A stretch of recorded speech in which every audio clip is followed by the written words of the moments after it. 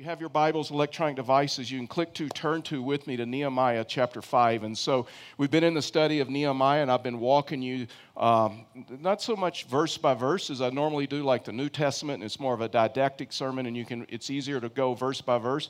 And so we've been taking it chapter by chapter because Nehemiah is a story. It's a story about a group of people that are being rebuilt. Nehemiah lived in a different area.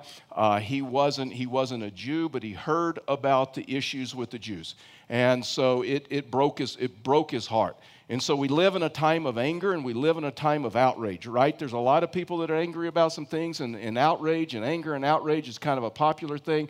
I'm not so much interested in what makes you angry or what gives you outrage. I'm interested in what breaks your heart. Because whatever breaks your heart and whatever breaks my heart, which causes us to pray and fast and see how we can be a part of bringing healing and comfort to others, that's what moves us. That's what changes us. And so Nehemiah was this guy that it just broke his heart what was going on in Jerusalem. So he goes to Jerusalem. They're going to rebuild a wall, but this story is more than just rebuilding the wall. It's rebuilding the lives of people so that they can live in peace and safety and security. And so last weekend, we looked at this topic of overcoming opposition. And so this weekend, we're looking at the title of this message is Overcoming Conflict. And so I talked to you a little bit about that last week, that opposition and conflict are two different things. And a lot of times people see them as like synonymous or like the same thing, and it's not. Opposition is this issue. It's just all about power. It's all about control. It's not a win-win. It's not a compromise. It's just how can I destroy you and how can I. And so that's what opposition is. Person that's in opposition is never looking for compromise or reconciliation. It's just about them. And so, but this weekend, we're looking at this issue of just conflict, overcoming conflict. And last weekend, just to remind you, we just learned something, just a principle, a statement, and that is simply this, and is I am not God. There are some things that I do not know, and there are some things that I cannot control. That I am not God. There are some things that I do not understand. There are some things that I cannot control. And guess what? You're not God. And there are some things that you do not understand, and there are some things that you cannot control. And so that is important when you navigate through conflict. That is important when you navigate through relationships, because guess what? There are some things that you and I do not understand, and we may never understand it. And there are some things that you and I, the fact is there are a lot of things that you and I cannot control.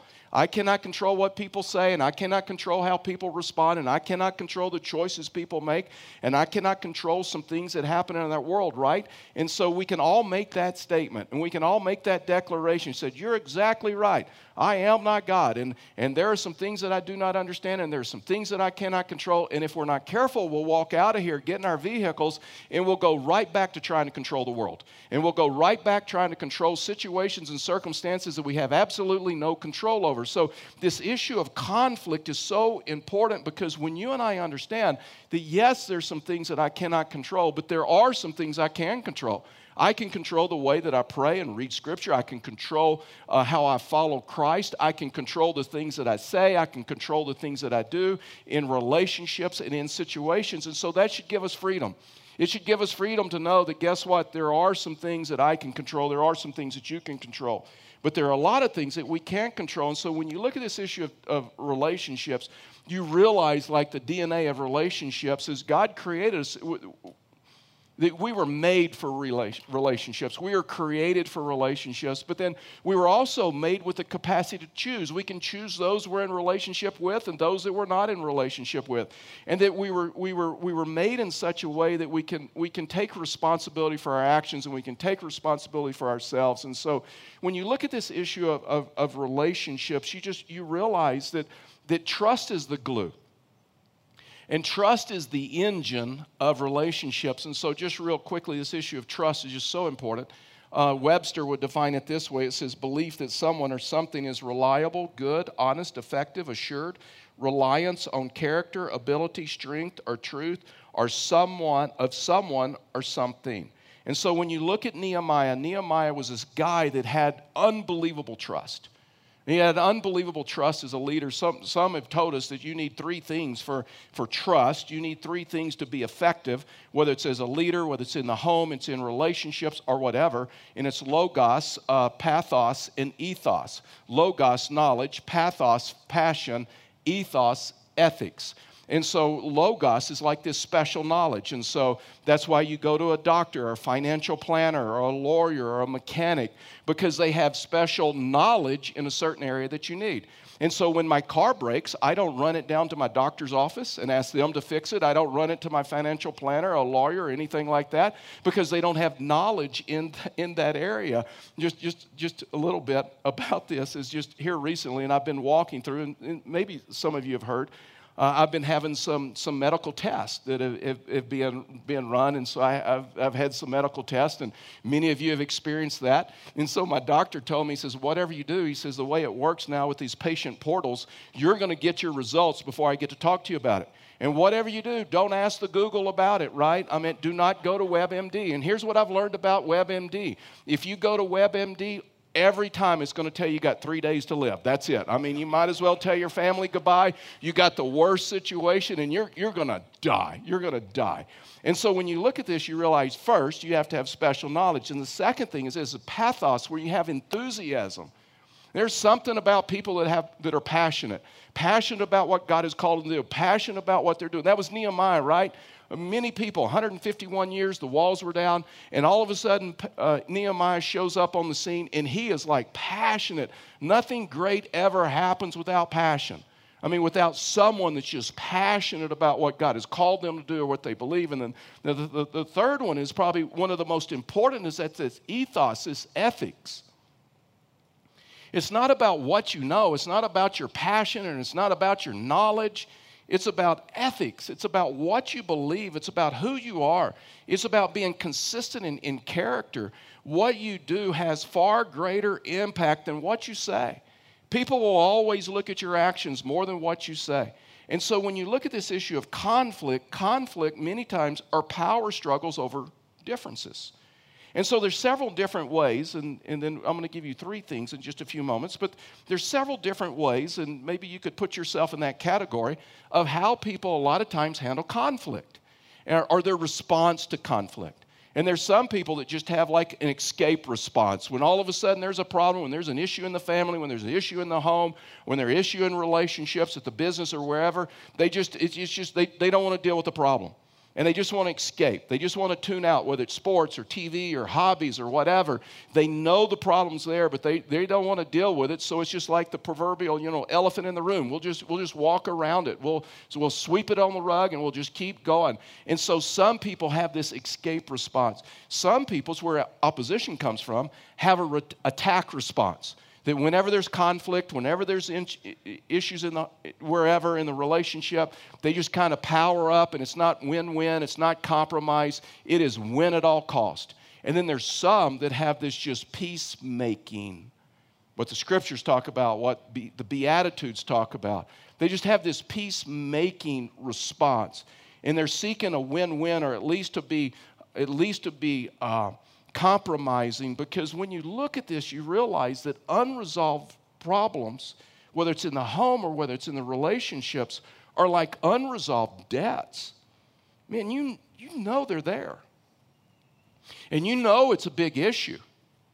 But if you're not careful, you just don't want to deal with it. And so you ignore the symptoms and you suppress the reminders until, if you're not careful, it destroys your inner peace. It destroys your soul, where you start walking with a lot of fear. And so it won't be long, if you walk that way long, that it won't be long until you have this overwhelming sense of helplessness. Like all of a sudden you become a victim of your circumstance, a victim of your situation, and like there's nothing you can do, there's nothing you can do to change it. But when you look at this, you realize, just when you look at the book of Nehemiah, problems do not destroy you. Unresolved problems, they have the power. Because there's this nagging issue that creates a breeding ground for fear in your life. And when you look at this issue, you realize that these unresolved problems, if you just sit down and talk to like a counselor and just ask them some questions, they'll tell you medically that unresolved problems in your life or unresolved stress in your life will cause all kinds of negative consequences to your body.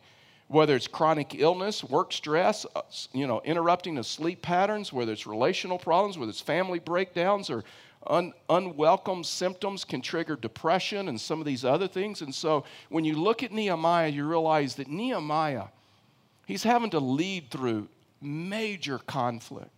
And it's textbook of how to handle conflict in your life. And so if you have conflict now, or if you've ever dealt with conflict, then you can look at these principles and you can learn from these principles, because these principles are helpful to me, and I pray that they're helpful to you as well. So here's the 3 principles for this weekend. The first one is this: how we handle conflict is critical in rebuilding a life. Nehemiah had it, and we can have it. When you start rebuilding a life, when you start putting families back together, when you start rebuilding things in your life, the way in which you handle conflict is critical, because guess what? We're all going to have conflict. And so they're rebuilding the wall. They're doing what God has called them to do. And all of a sudden, just like normal, all of a sudden, when you get a lot of people together and they start working together, the conflict comes. And so Nehemiah has to deal with it. And so you remember that there was a period that the people there, they were unfaithful to God. And they were learning once again, they're rebuilding their life. Their unfaithfulness led to the walls being brought down and some of those other things, so they're learning what it means to be faithful to the Lord again. And Nehemiah is a leader, and he has to decide, how am I going to handle this? Am I going to escape and just turn my head and let the family deal with this? Just let the kids fight it out? Am I going to just turn my head and act like nothing's going on? Is that what I'm going to, am I going to attack? And because I have the power, I have the king behind me. Am I just going to power up on everybody, and it's not a win-win, it's all out win?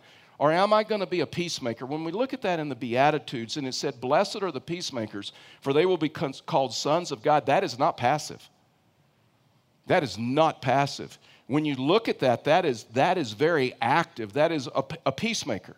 A peacemaker is the one that when they hear of conflict, when they hear of difficulty, whether it's in a business or in a family or in a marriage, in a relationship, or even in a church, that they're willing to say, you know what, I'll be the peacemaker.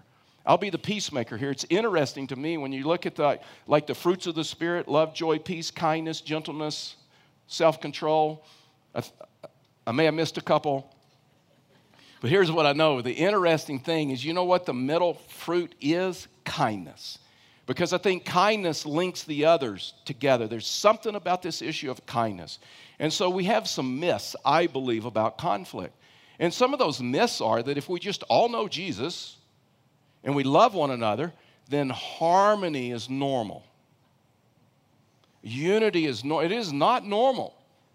If you're going to have unity or harmony in a marriage or a relationship, it's going to take hard work. It's going to take hard work. It's going to take communication. It's going to take peacemakers that are willing to get involved. And when you look at this, conflicts are power struggles over differences. When my wants conflict with your wants, there's going to be conflict, right? We're just human. We're people. So when you look at this issue of harmony or unity, it takes hard work. And so it doesn't happen by accident. It is not natural. It is natural for us. This is what James tells us. The book of James, you can read it in James chapter 4.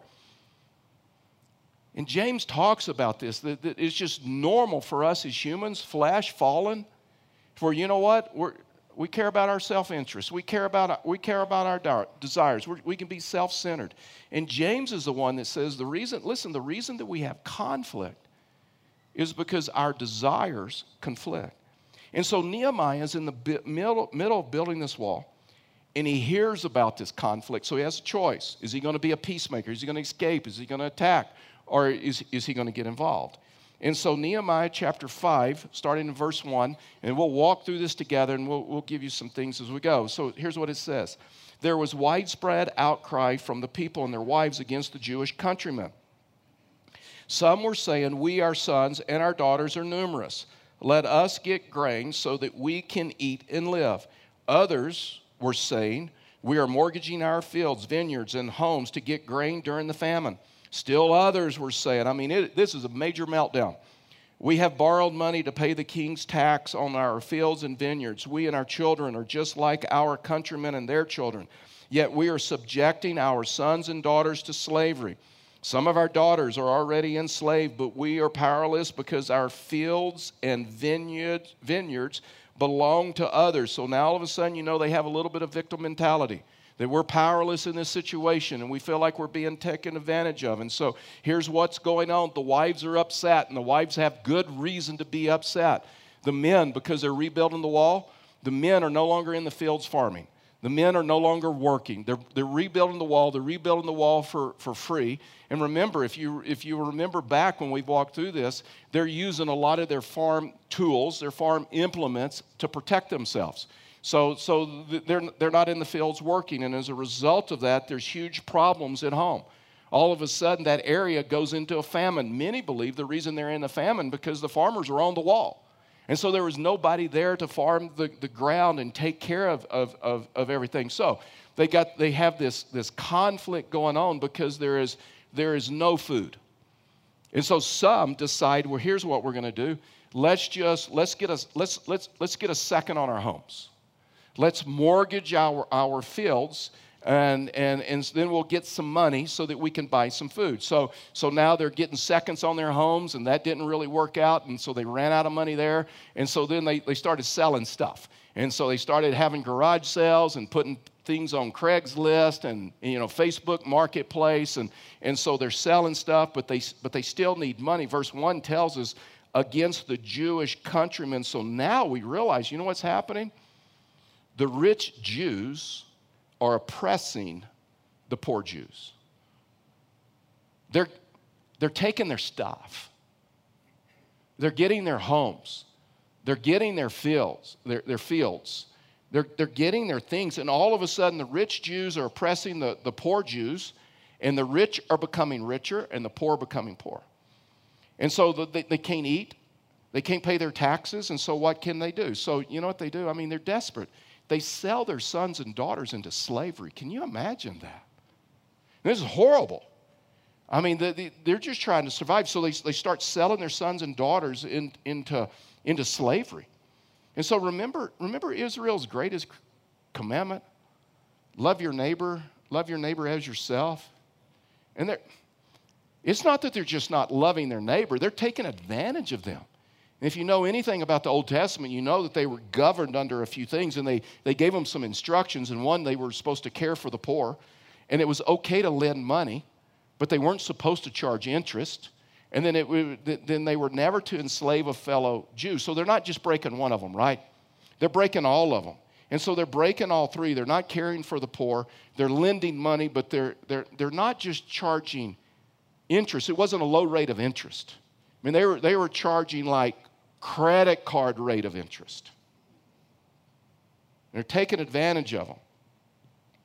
And now they're letting them sell their sons and daughters into slavery. So all of a sudden they're getting more and more. And Nehemiah, as a leader, he sees this. And it's a leader's job, whether it's in a family, whether it's in a church, whether it's in an organization, not to escape and not to attack, but to be the peacemaker, to get involved. And so Nehemiah has a decision. I mean, really and truly, he had to ask himself, what is it good? What good is it to build a wall when there's no unity? There's no harmony. What good is it to build a house when everybody in that house is divided? And there's no harmony, there's no unity. What good is it to build a church if God's people cannot get along?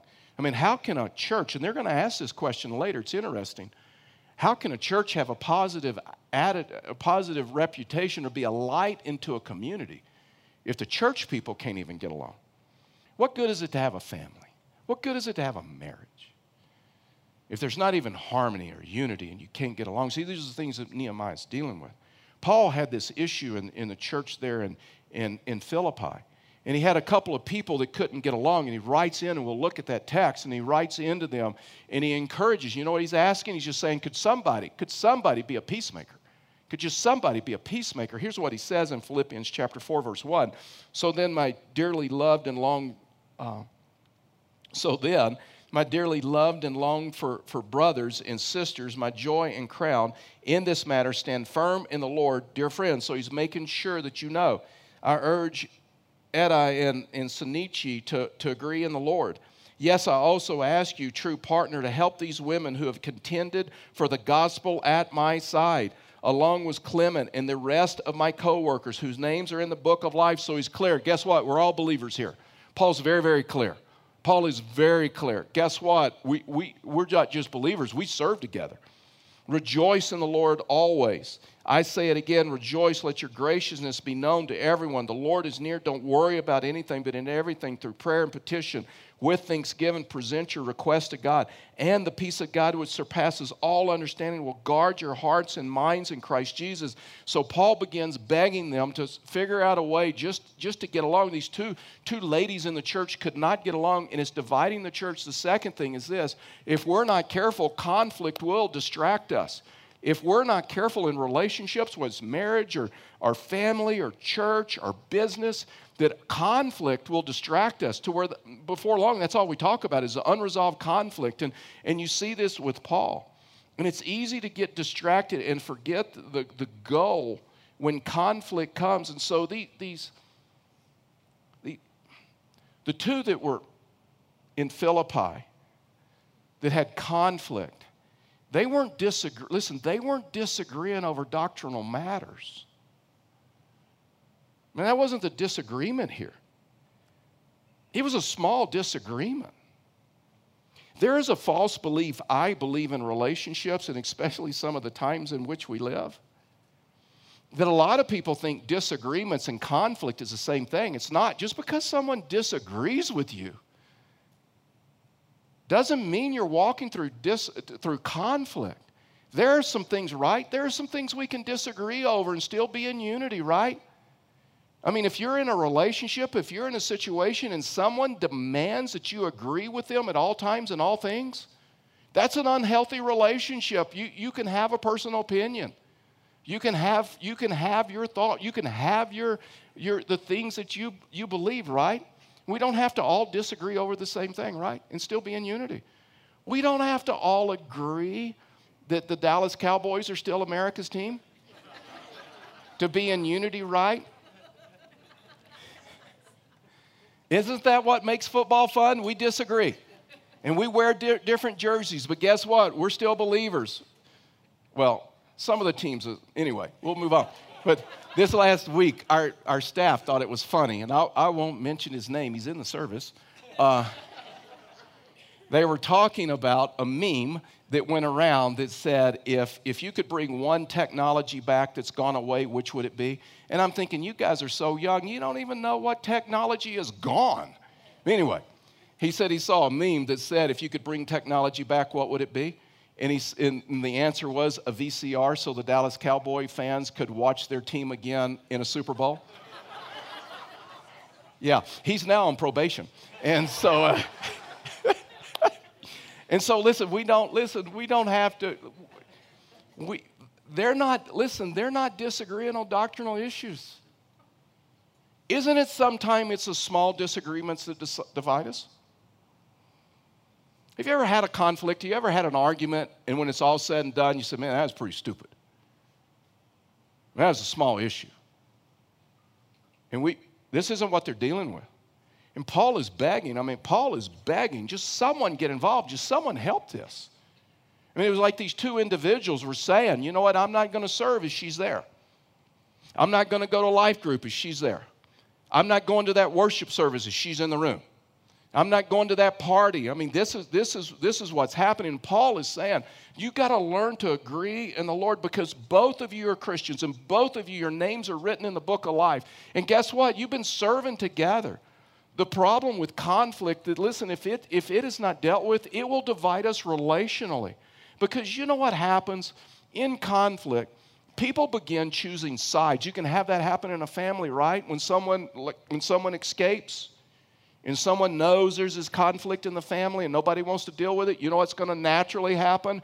People are going to choose sides. That was what was happening here. Unresolved conflict, unresolved problems do nothing. I'm just telling you, do nothing but divide. And it's just not healthy. Conflict, what Paul was saying, hurts the testimony, hurts hurts the testimony of the church, because when you read about this church, you realize that the conflict had spilled out in the community and people are talking about it. And it's interesting, Paul begins to encourage them and say, you need to agree in the Lord.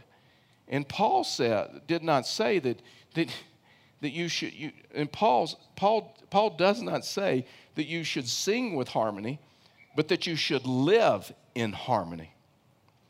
Man, I've learned this. It's easy or easier for Christians to sing in unity, to sing the same words, to sing in unity than it is to live in unity. That's the challenge with Paul is. That's why Larry Osborne is a pastor in California, and he says this: I don't think it's an accident that Jesus predicted church growth, but he prayed for unity. Unity is not normal. Harmony is not normal. Harmony takes peacemakers. Harmony takes work.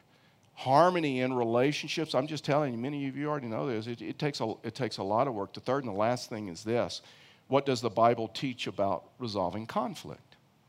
So when conflict comes, and Nehemiah handled it, I mean, it's textbook. What does the Bible say about resolving conflict? Well, the first thing the Bible talks about, and we're going to walk through these as we walk through Nehemiah. The first thing is this: you got to process your emotions before talking to the person that hurt you. You have to come, and you're going to, well, let's just walk through this. You're going to see this in Nehemiah's life. Verse 6, Nehemiah chapter 5, I became extremely angry. That's an honest response. That is healthy. I became extremely angry when I heard the outcry and their complaints. So Nehemiah is honest. I'm angry. I'm just angry. And there are times that, guess what? Righteous anger. There are times that we should be angry. The problem is when we equate anger with abuse. Anger with hurting people. Jesus, Paul said, in your anger, do not sin. So anger is an emotion. It's a secondary emotion, and you need to recognize that. And so like Nehemiah, we need to recognize our anger, but we need to process it. Listen, if you don't process it, then you will process it on somebody else. If you don't personally process your anger, process through it, then you're going to process it out loud on somebody else, and it's going to hurt. And so verse 7, after seriously considering the matter. So when you look at this text and you look at the way that it was written in the Hebrew, you realize that this took quite some time. This wasn't something that Nehemiah heard, got angry, flew off the handle, and dealt with. So he says, I seriously considered this matter, and we go through the text, but anyway. He says, I accused the nobles and the officials, saying to them, each of you is charging his countrymen interest. So I called a large assembly against them. And so the second thing is this: you got to process out your anger. But the second thing is this: you got to get the log out of your own eye first. Can I just tell you this?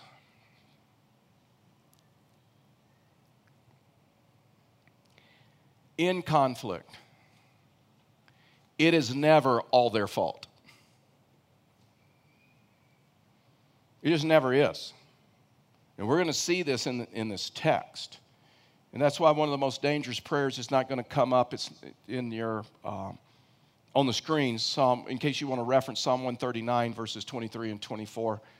Search me, O God, and know my heart. Test me and know my concerns.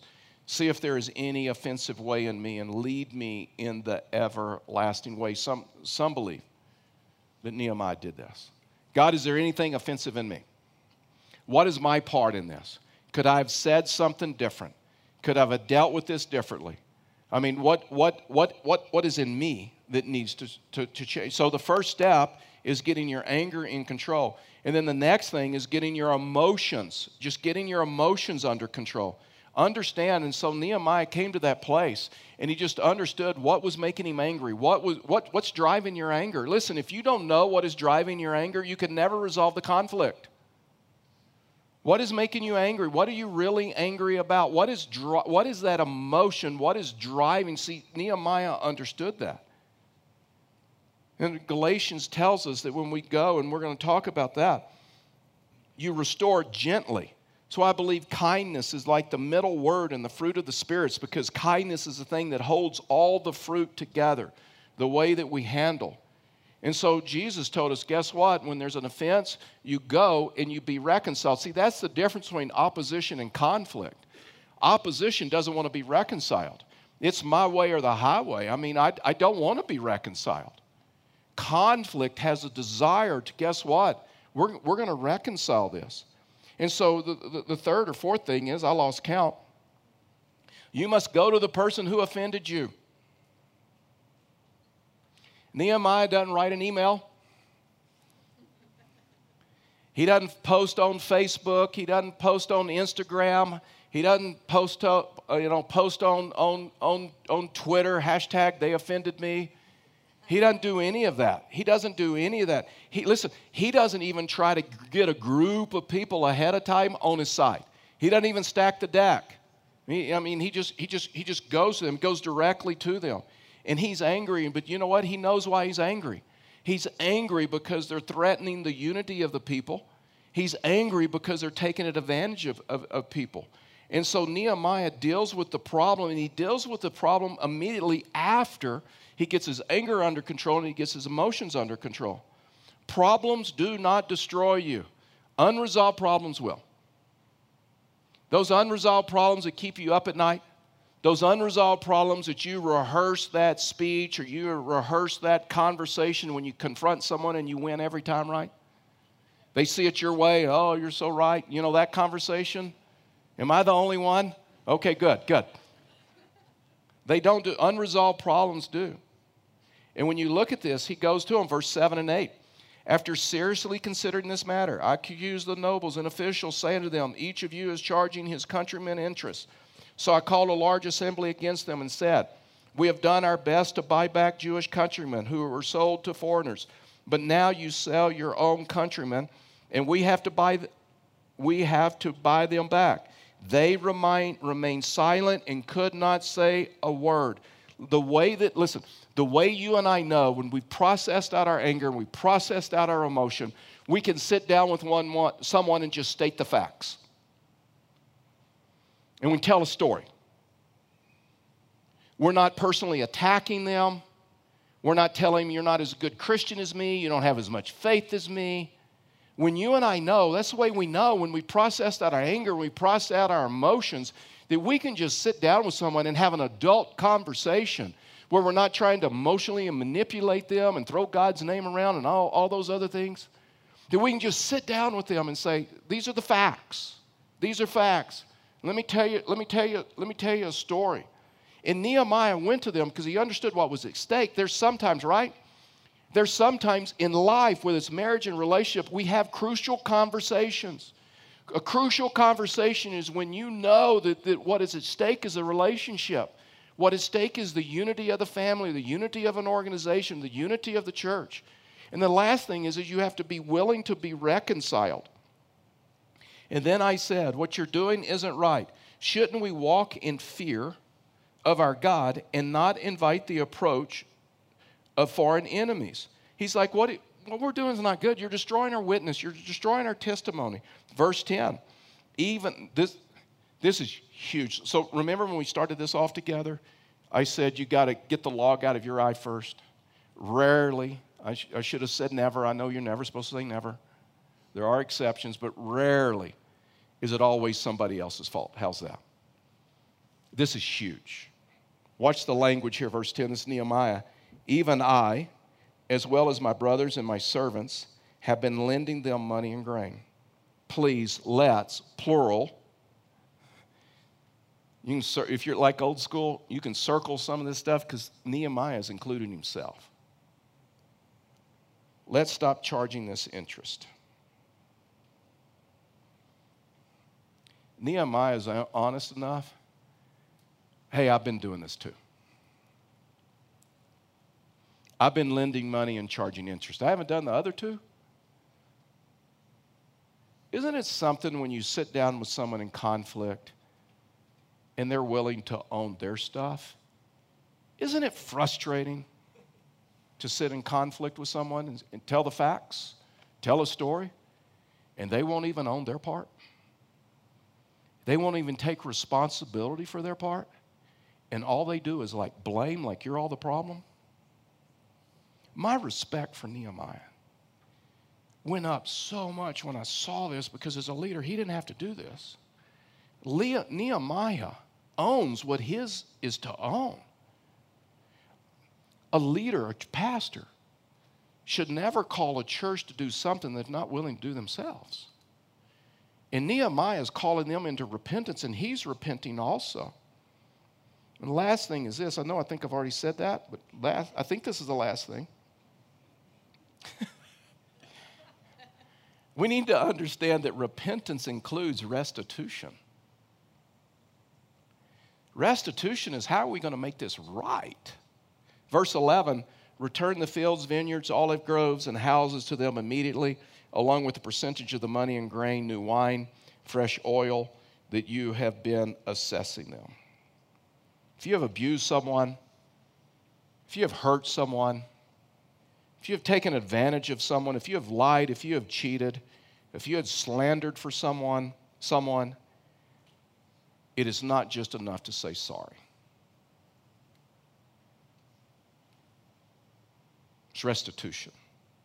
Sometimes you have to go and correct the problem.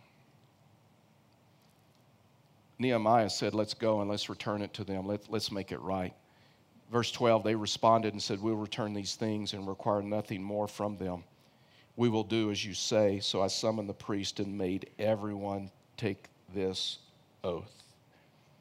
And then verse 13, and I shook the folds of my robe and said, may God likewise shake from this house and property everyone who doesn't keep this promise. May he be shaken out and have nothing. The whole assembly said, amen. So this is like revival. Remember, revival always starts with you. And they praised the Lord, and the people did as they had promised. Furthermore, from that day, King Artaxerxes appointed me to be the governor in the land of Judah from the 20th year until the 32nd year, 12 years. And I and my associates never ate from the food allotted to the governor. The governors who preceded me and heavily burdened the people, taking from them food and wine as well as a pound of silver. Their subordinates also oppressed the people. But because of the fear of God, I didn't do this. So now all of a sudden, he changes some things. Instead, I devoted myself to the construction of this wall, and all of my subordinates were gathered there for the work. We didn't buy any land. There were 150 Jews and officials, as well as guests from the surrounding nations at my table. Each day, 1 ox, 6 choice sheep, some fowl were prepared for me. An abundance of all kinds of wine was provided every 10 days. But I didn't demand the food allotted to the governor because the burden on the people was too heavy. Remember me favorably, my God, for all that I have done for this people. And all of a sudden, revival broke out. Why? Because it handled conflict. So let me ask you a question.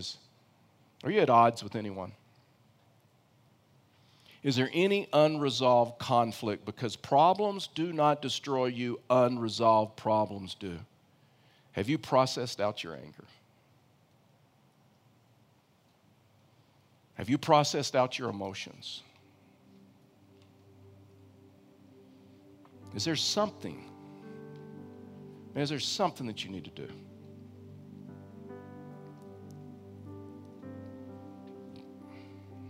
Do you need to be like Nehemiah and say, God, what is my part in all this? And how do you want me to walk in this? Because I am not God. And there's some things that I do not understand. And there are some things that I cannot control. But what I can control is me. And I get it, I understand not every story turns out the way Nehemiah's story did. But for your story, is there an unresolved issue going on that you just need to have a conversation? And state the facts without any personal attacks or anything like that. And just see what God will do. Would you bow your heads with me and close your eyes?